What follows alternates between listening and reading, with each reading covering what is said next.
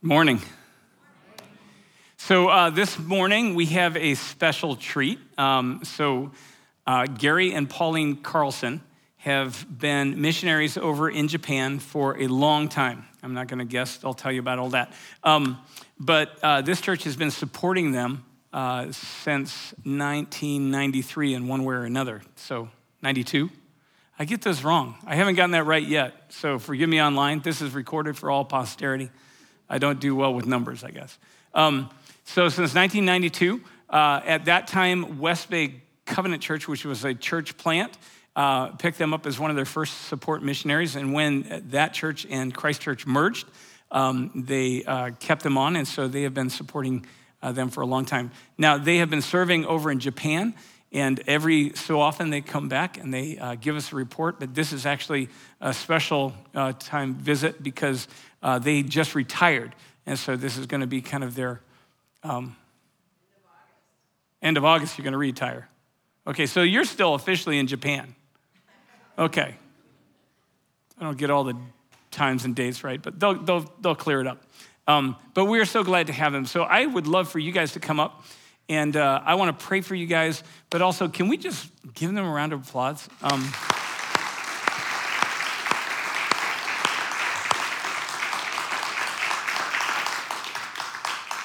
Some of us think of ourselves as really doing a lot for Jesus because we go and we live a good life in front of people and we stay kind of in the United States and we have jobs here and we have family around and stuff like that. But it is really a big deal when a couple is willing to really kind of drop a lot of that and go and plant themselves in a completely different place halfway around the world and to spend your lives telling people about who Jesus is. And so I'm just so thankful that you guys were willing to do that and that we had the opportunity to kind of be alongside of you in that process. So I'm going to pray for them and then I'm going to hand it off and Gary's going to share the word this morning, and they're going to tell also a little bit before that about their time in Japan. So, Father, thank you so much for Gary and Pauline. Thank you for them and those like them who really give up their lives in the way that most of us think about what life, kind of how we live our lives out. And they let so much of that go in order to be used by you in a place where they know there are people that need to hear about Jesus and that they just feel you calling them, drawing them to be a part of that ministry, that mission that you have to go into all the world and to make Jesus known. And so I just thank you for their hearts. I thank you for their service and their perseverance and just the grace that carried them and the grace that they were able also to just pour out. And because of that, just the fruit that they have seen over the years, where they have seen those who have caught a glimpse of who your son is and that it was enough that they would give their lives to him and give their lives to his work and his mission and just and the life that they have found as a result. So thank you. I pray that our ears and our hearts would be open to hear the word that you share and that you give through Gary and through Pauline, and that you would stir in us also just that joy that is there, but that call that is there to be a part of that Jesus, that mission that you started 2,000 years ago when you came, so that you could make the Father known. You could just make known this God who we didn't know a whole lot about, and you can show us in real time what that love looked like. So be here this morning. We pray that you would again just pour out your Spirit and make known to us again in this place. Show us again that love and what that love looks like in real time. But thank you for these two. Pray that you'd bless their time with us and that you bless their time as they lead towards retirement and just the season of life that is beyond that as well. Let your hand be on them now. We pray it in Jesus' name. Amen. Amen. Thank you, guys.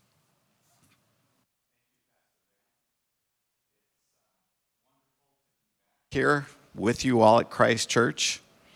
And we have been here a number of times, and each time to report on the things that God has been doing and that he's graciously allowed us to be part of.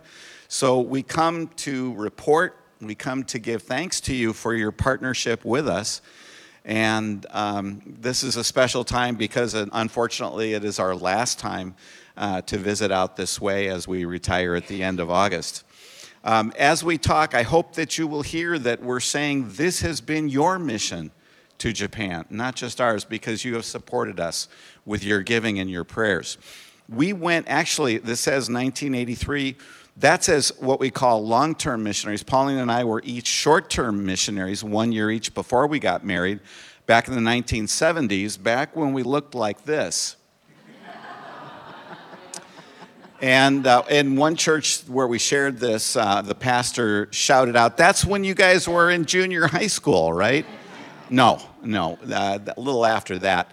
And our grandkids love to look at this and shout out, "Yeah, Grandpa, you actually had hair at one time." When we did go to Japan in 1983, we went with our older son, Adam. And as you can see, he's very excited about the 12-hour flight from Minneapolis to Tokyo. But later on, we added Andy, and both boys were raised there, and they're bilingual. And it's so much fun because Andy once told me very proudly, "Mom, I can insult my brother in 2 languages." So now I'm sharing about our boys because you have prayed for missionary families, and we have needed your prayer support, and it's been really important for us as a family. Just to update you, Adam, who's behind me, is a teacher at an international school in Tokyo. He's married to Meg, and they have 4 kids now. Andy, who is next to Gary, works in IT and web design. He's married to Cammie, and they have 2 little girls. They also live in Tokyo. So our kids and our grandkids are over in Japan. Before I went in 1975 for the very first time to Japan, I didn't know much of anything about the country except maybe Mount Fuji. Beautiful, beautiful mountain. I've climbed it twice. Just a great experience to be able to do that. The land of Japan is full of mountains. The whole landmass of Japan all put together is about the size of the state of California, and 80% is mountains, and they're beautiful in the summer when all the leaves on the trees come out. But of course, we're not there to be in the mountains. We're there to be in the cities, and the main one, of course, is Tokyo. Tokyo has 14 million people. Around the Tokyo area are cities like Yokohama and Kawasaki, and if you put all that together, the commuting area for people going into Tokyo and around the area, it's about 40 million people. Quite a lot of people. They use a lot of trains. This is a jigsaw puzzle that we have that shows all of the train and subway lines just in the greater Tokyo area. It's a huge number of trains and subways. And I think sometimes during rush hour, it can feel like all 40 million in the Tokyo area are on the same train car with you. It can get that crowded. We are often asked, what are the religions of Japan? And the main ones are Buddhism and Shinto, and Japanese people pick and choose from both of those without any distinction, without choosing one against the other. People will go to Buddhist temples and Shinto shrines, and you might find in a Buddhist temple a Shinto shrine. So it kind of mixes and fits in terms of different rituals and different times to offer up prayers to the gods. When people offer up prayers to the gods, and maybe even put them up on a piece of paper or a piece of wood for the gods to read, they're very general type of, we would almost call them wishes. May my daughter get into college. May my son get that job he's after. And there's no sense of a person that they're praying to, where we would start out our prayers, Dear Heavenly Father, or Dear Lord Jesus. The people of Japan, maybe 1% are Christian. So our job has been to share that there is a God, a creator God, who is actively seeking out the Japanese people and wants to have a loving relationship with them. So we want to have a chance to share with you what your prayers and giving have done in the country of Japan. You probably didn't realize that you were a part of all this through your years of prayers for us. The first thing is you helped us to start 3 churches. And the first church was the Isezaki Covenant Christ Church, 70 miles northwest of Tokyo, out in the rice fields. And our first 3 years of church, it was our family of 4 and 1 Japanese believer. We had 35 kids in Sunday school, and I pray that those kids will remember something that they heard when they were a kid, but it was just us and Miss Arai. And she was so faithful. While we were up there, eventually more people started coming. Got to know people in our neighborhood. They'd send their kids to my English classes or to church and to kids' events. And it was, again, a start of a new church. Our second church plant was in the city of Kawasaki, just south of Tokyo, the Nakahara Christ Church. And this was very different from our first church plant. For one thing, we started with a Japanese pastor couple to work with in this church plant. And Pastor and Mrs. Sasaki not only led the church as it began, but they also led the church to do elder care at a very high professional level, really a wonderful ministry that the Sasakis were licensed by the government to be able to do. Out of that grew ministries to moms with preschool kids, to those with developmental disabilities, and more recently, this church has rented apartments and one house so that men coming out of prison will have a place to land as they try to work their way back into society. The church building that they currently have is 4 stories. The first floor would be worship space on Sunday and daycare for the elderly during the week. Second floor is offices and meeting places. The third and fourth floors are apartments for the elderly and those with disabilities. If you were to come by the church on a weekday, you might find a scene like this where the moms are there with their kids for preschool, moms with preschool kids, and then the kids might end up playing balloon volleyball with some of the elderly who are there for daycare. The third church that we had the privilege of starting was the Shonan Community Church. God led us to a part of the city of Fujisawa that had 700 homes and no church. And just for people to realize what the church is, and it was a safe place, and we loved their kids, and that we wanted to be a part of their community. We did a lot of children's and family ministry, vacation Bible school, and other outreach events. And I got to spend a lot of time with women just listening to their hearts and what they were dealing with. And that church continues to grow in that part of Fujisawa. Gary and I were involved behind the scenes while Gary was preaching. We were doing music as well. He plays guitar and banjo, and I play percussion, so we had a chance to be involved in music. But just like you, COVID hit, and we went online. And it was interesting because, church and Bible study and prayer meeting were all online. But as Gary said, 1% of the population is Christian. So in families, there might be one Christian and no one else in the family. But they wouldn't go to church, but as they heard worship online, as they heard things online, they were like, that's not so strange, it's okay. We know of a family where the parents are in their 90s that want to be baptized because they heard the gospel during COVID online as their daughter listened to worship. So that church, the Shonan Church, has 8 nationalities involved. I was thinking, I'm going to share Christ with Japanese. Well, we got all these other people over there that need to hear Christ too. So our common language is Japanese. Another way that you've supported our mission and through your prayers and giving is missionary kid education. It's an important need for missionaries is to have a good education for their kids.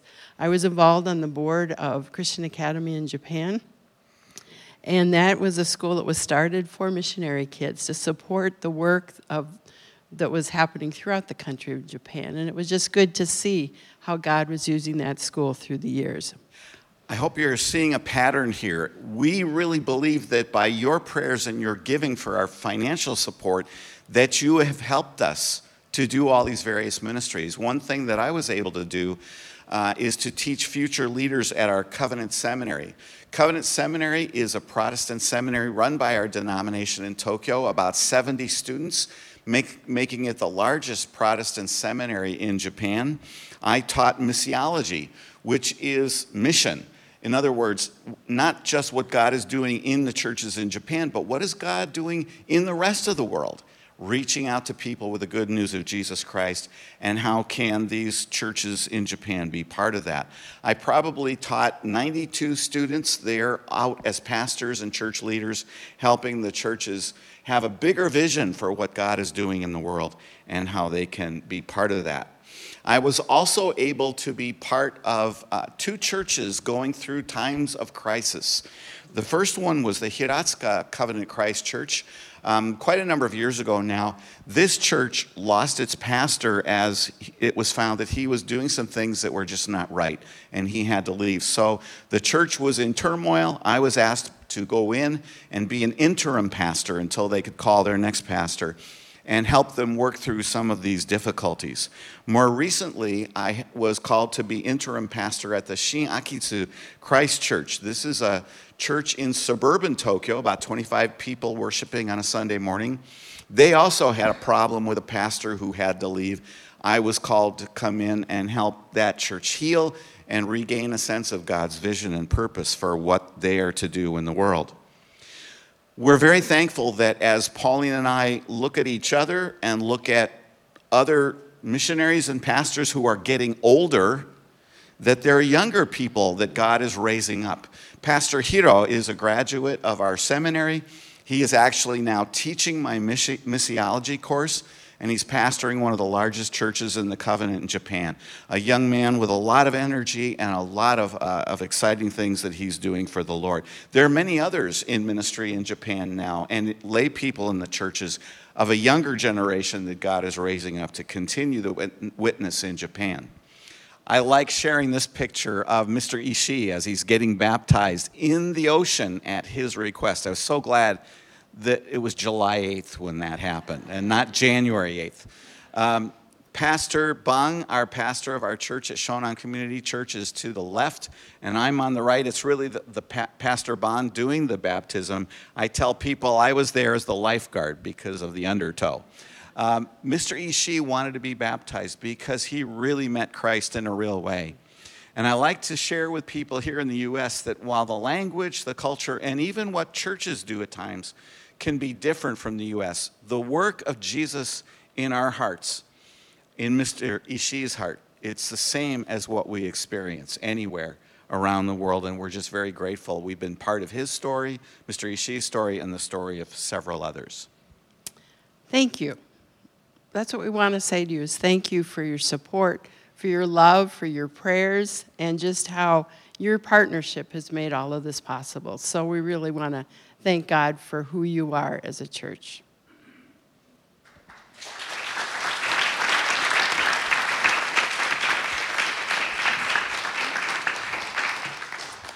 If you have a Bible, and if you have a Bible app in your phone, one or the other, please look with me at Mark chapter 4.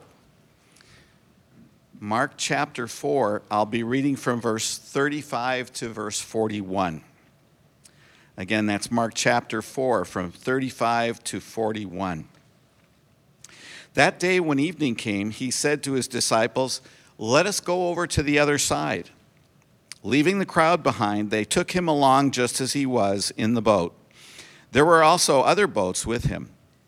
A furious squall came up, and the waves broke over the boat so that it was nearly swamped. Jesus was in the stern, sleeping on a cushion. The disciples woke him and said to him, "Teacher, don't you care if we drown?" He got up, rebuked the wind, and said to the waves, "Quiet, be still." Then the wind died down, and it was completely calm. He said to his disciples, "Why are you so afraid? Do you still have no faith?" They were terrified and asked each other, "Who is this? Even the wind and the waves obey him." As you came in, maybe from the parking lot to the church this morning, I wonder if you noticed a car with Minnesota plates. I'm originally from Connecticut, but Pauline's from Minnesota, and so we're in retirement in Minnesota, and we have a car with a Minnesota plate on it. Do you know what the Minnesota license plate usually says? Land of 10,000 lakes, exactly. And actually, according to surveys by the government, geological surveys, it's closer to 15,000 lakes. And I think you've got to include a lot of large puddles in that count too. Everyone in Minnesota, I find, seems to have a lake story. Some place where they like to go fishing and something happened on one of those fishing trips. Maybe they caught this really big fish that they proudly mount and show in their den, or else the one that got away, maybe more likely. I have my own fishing story, but lake story, not from Minnesota, but from north of here, Pilgrim Pines, our covenant camp in New Hampshire, near Keene. Maybe some of you have been there. There is a wonderful lake, Lake Swansea, where the camp is, and I was there at camp every summer from age 9 to maybe age 18. And one of those summers, towards the end, I was actually a counselor and had an afternoon free one day during the week. And I thought, I'd like to swim across the lake. It's about 5 football fields across in distance. And I talked to a friend of mine who was also a counselor and had the same afternoon off. I said, Allison, would you get a boat and spot me as I swim across? Because there are motorboats going back and forth. You've got to kind of watch what you're doing.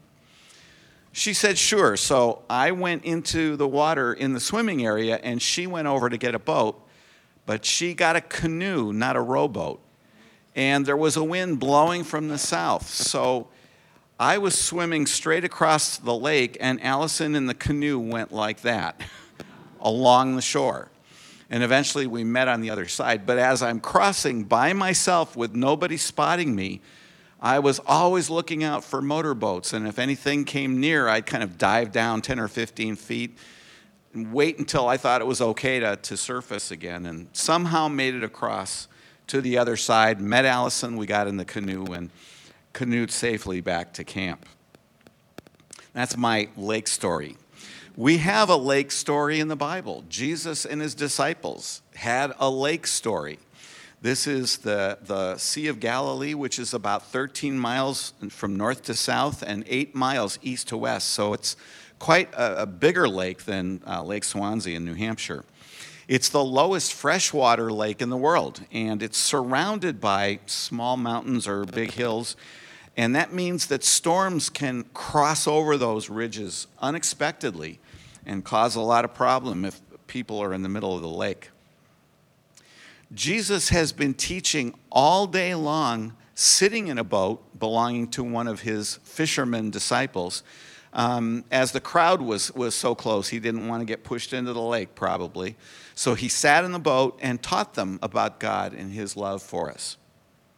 At the end of the day, he said to his disciples, let's go over to the other side.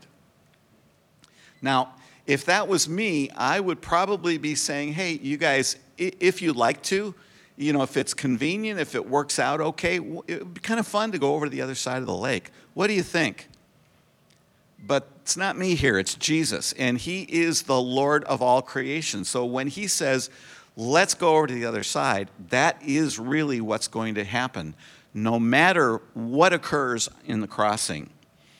And what occurs is a storm, a terrible storm, so strong that the waves start to crash over the sides of the boat, and they're about to be swamped and sink.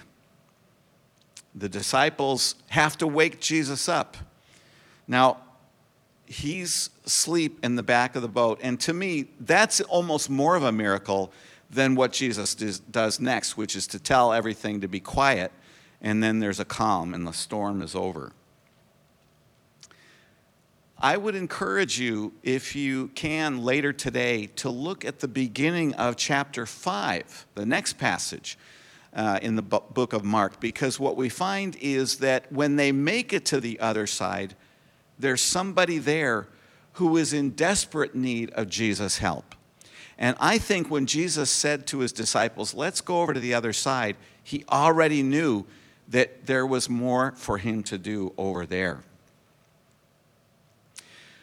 This story is such a special one for me as I think of different experiences that Pauline and I have had in ministry as missionaries in Japan, things that we thought we should be doing, things we believed God was calling us to do, and all of a sudden something isn't happening or something isn't working right, like a storm coming up in the middle of the crossing of the Sea of Galilee.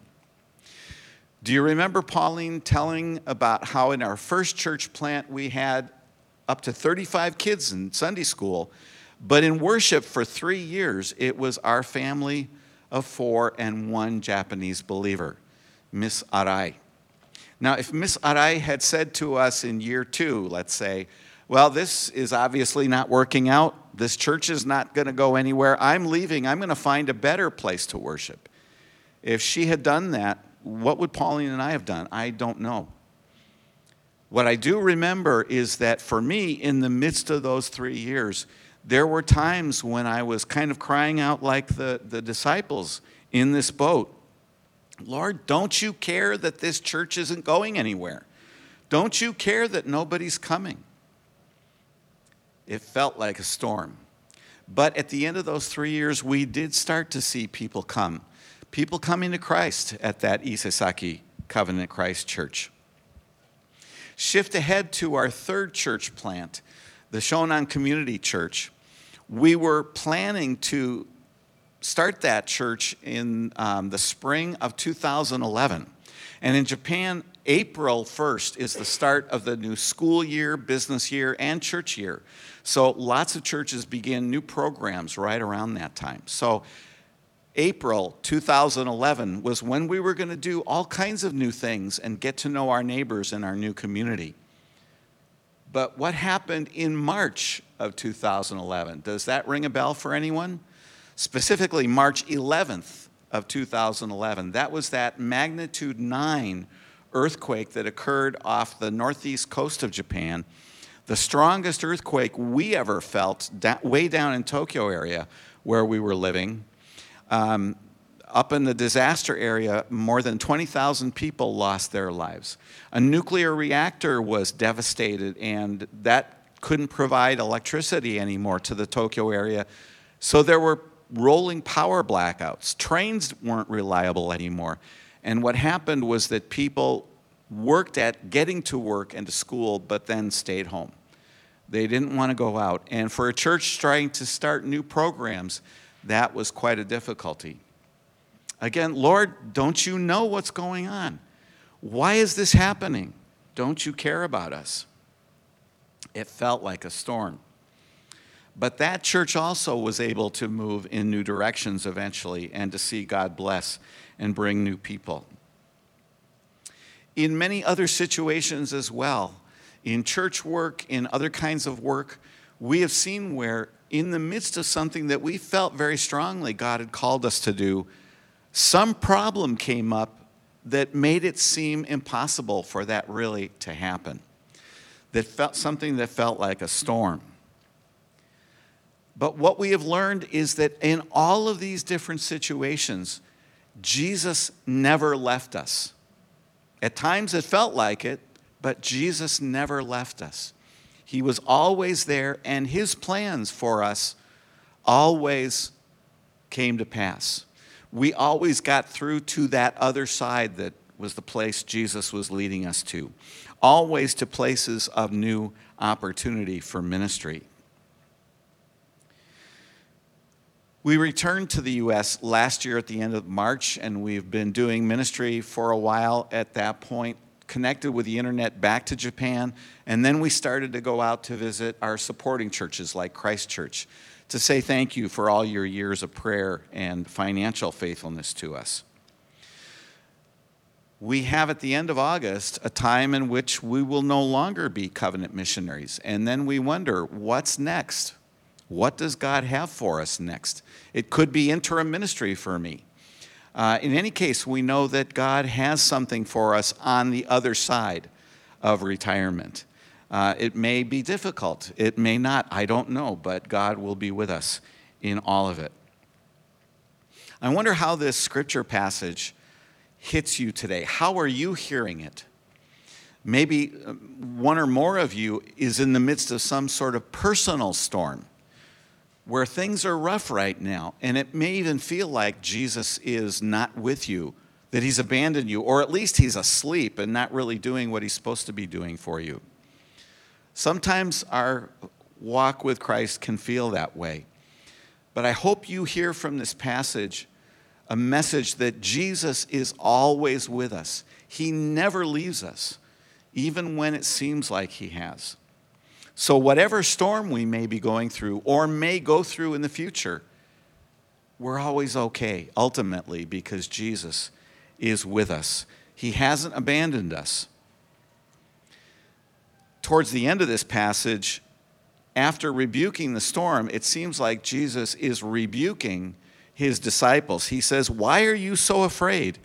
Do you still have no faith?" We could hear that as a rebuke where Jesus is like, "Oh man, these guys just don't get it. I've had it with them." But no, this is really an invitation from Jesus for these disciples to learn from the experience, to grow in their faith, and to trust Jesus even more in the future. As we deal with storms in our lives, as we struggle through those experiences, Jesus will lead us through. He will cause us to grow because of those experiences. And again, there's something on the other side, some way in which maybe we now can care for people around us, for their physical needs, or to give them the word of the gospel. This is true for us as individuals, but it's true for churches as well. We've all, whatever part of the world, we've all gone through COVID, and that's affected different churches in different ways. And there may be other things going on here at Christ Church. I don't know, but you would. Whatever is happening in your church, Jesus is in the midst of it all.